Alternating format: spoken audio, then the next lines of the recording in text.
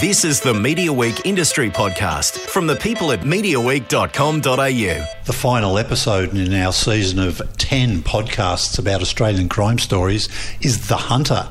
I'm joined by Jerry Coy and Brian Cockerell, the co-executive producers of the series. You can find it on 9 and 9 Now, and also the sort of co-founders of the production company, The Full Box. Now, The Hunter, it's probably, in a way, it's the most involved story because there's not an obvious crime or criminal here. It's a bit of a mystery. Tell us a little bit about it. It truly is a great mystery. A man goes on a hunting trip with his brother-in-law into the Victorian High Country in 2011. So this will be the most recent of all the stories. So he goes into the High Country and has not been seen since. And because he was a very high-profile person in corrective services in Victoria, had been the manager of Barwon Prison. So David Prideaux. And because of that, there are a lot of rumours swirling through the underworld that perhaps Prideaux had been bumped off. And also other parts to the mystery as well. But also at its heart, I think this is a very human story about the disintegration of a family because the glue has disappeared. You know, the golden-haired boy of a family of 9 goes missing, and because one side of the family aren't wanting to believe the story that has come through the coroner's report and are consistently looking to keep investigating, they have become ostracised by another half of the family. And it's a terrible story of a family that was really a very close family and now are completely disintegrated.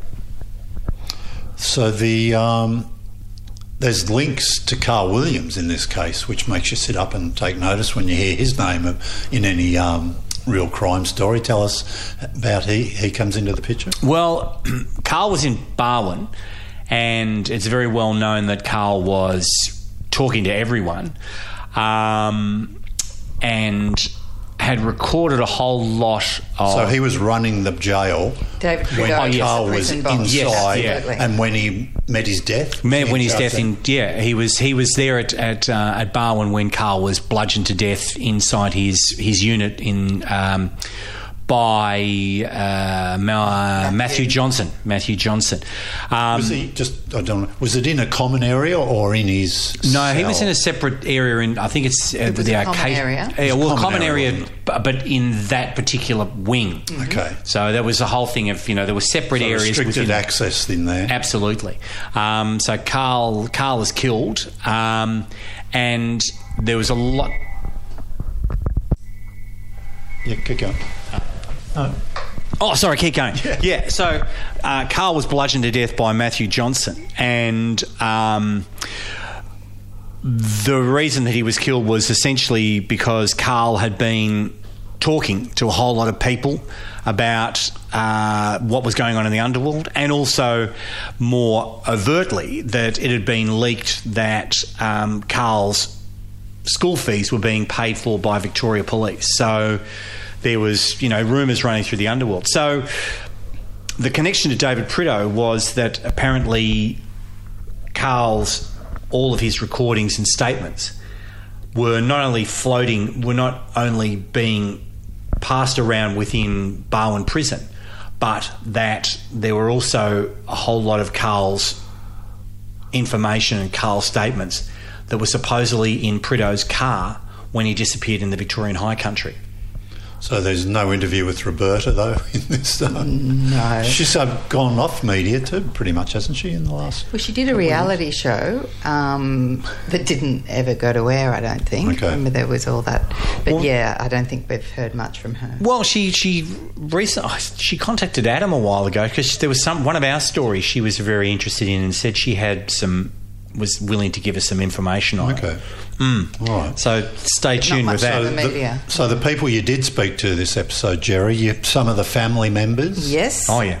From Paul- representing both sides, I guess? Well, only the one split? side. Oh, one side, we couldn't okay. get the Yeah. other side to speak. Yeah. Okay. So we did speak to Julian Morgans, who was the journalist that interviewed Robbie Dale, who was the other side of the family. Yeah, the brother-in-law who was there on the mountain with David when he So it was disappeared. just the two boys. So that Yeah. was the closest we got to the other side, and Yeah. he was able to speak on their behalf from Yeah. his interview.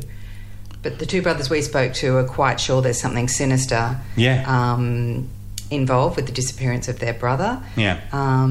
So yeah, we've tried to cover all sides of this. And then we this also mystery. spoke to an insider within Bowen Prison who was not only close to David Prideaux, but also was very close to Carl Williams. Was he the chap David. who appears in David the McCulloch. Lawyer X episode? Yes, correct. absolutely. Right. Yeah, David. Okay, yeah, was- he's good. Yeah, and he gave some fantastic insight. His belief in this circumstance is that David probably had a medical episode.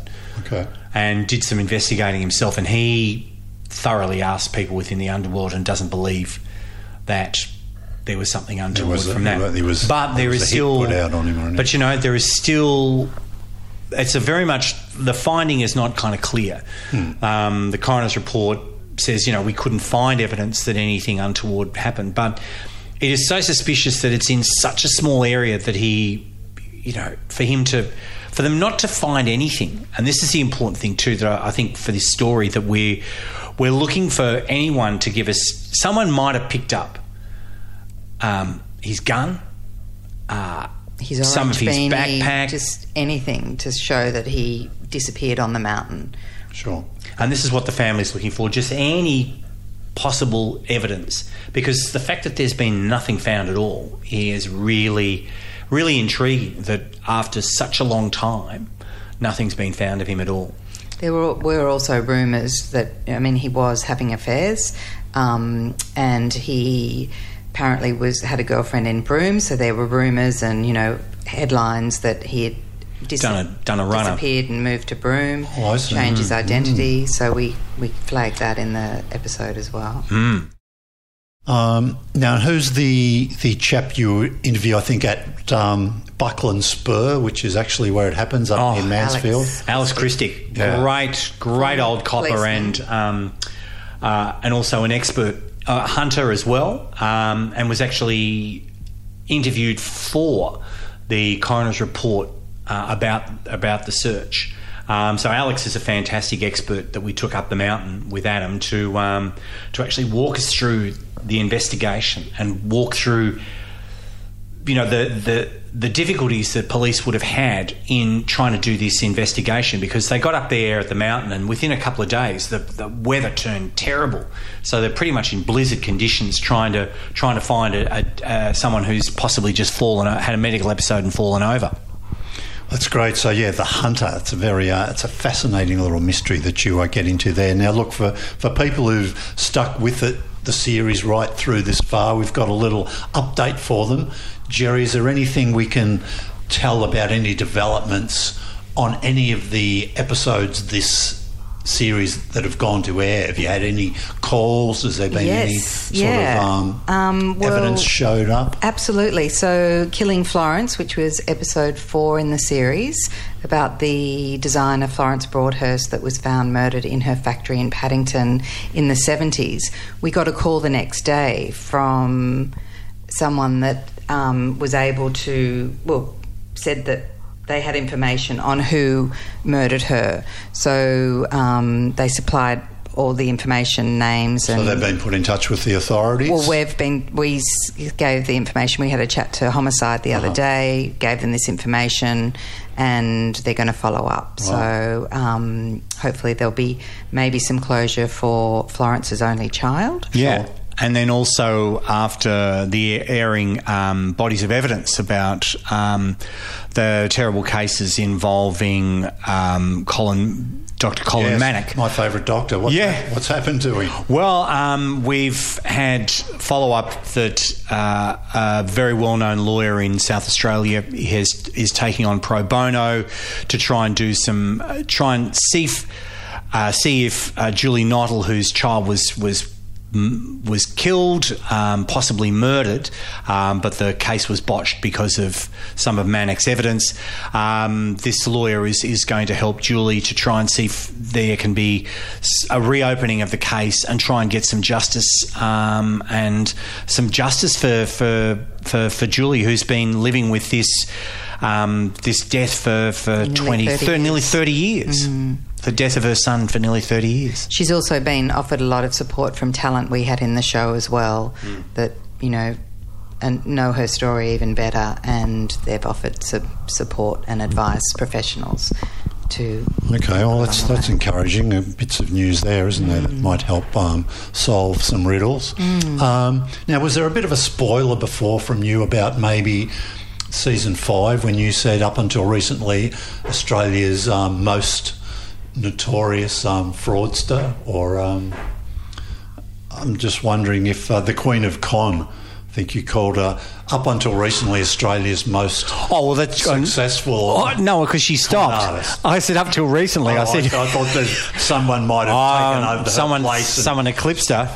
He or she was on your radar. No, not at this stage. Second season. No, we look, but love a good con artist. So if anyone's got a great story on a con artist, give us a call. We're very happy to take on those cases. Yeah, I'm hesitant to drop any names because I'm very I'll be careful of any legal repercussions. But so you are sort of mapping out potential absolutely. Stories for season 5. Yeah, so we're talking. Can we say if it's been commissioned yet? Is that not at this stage? We're still in discussions. But you're hopeful. Yep. Yeah, and we're well and truly.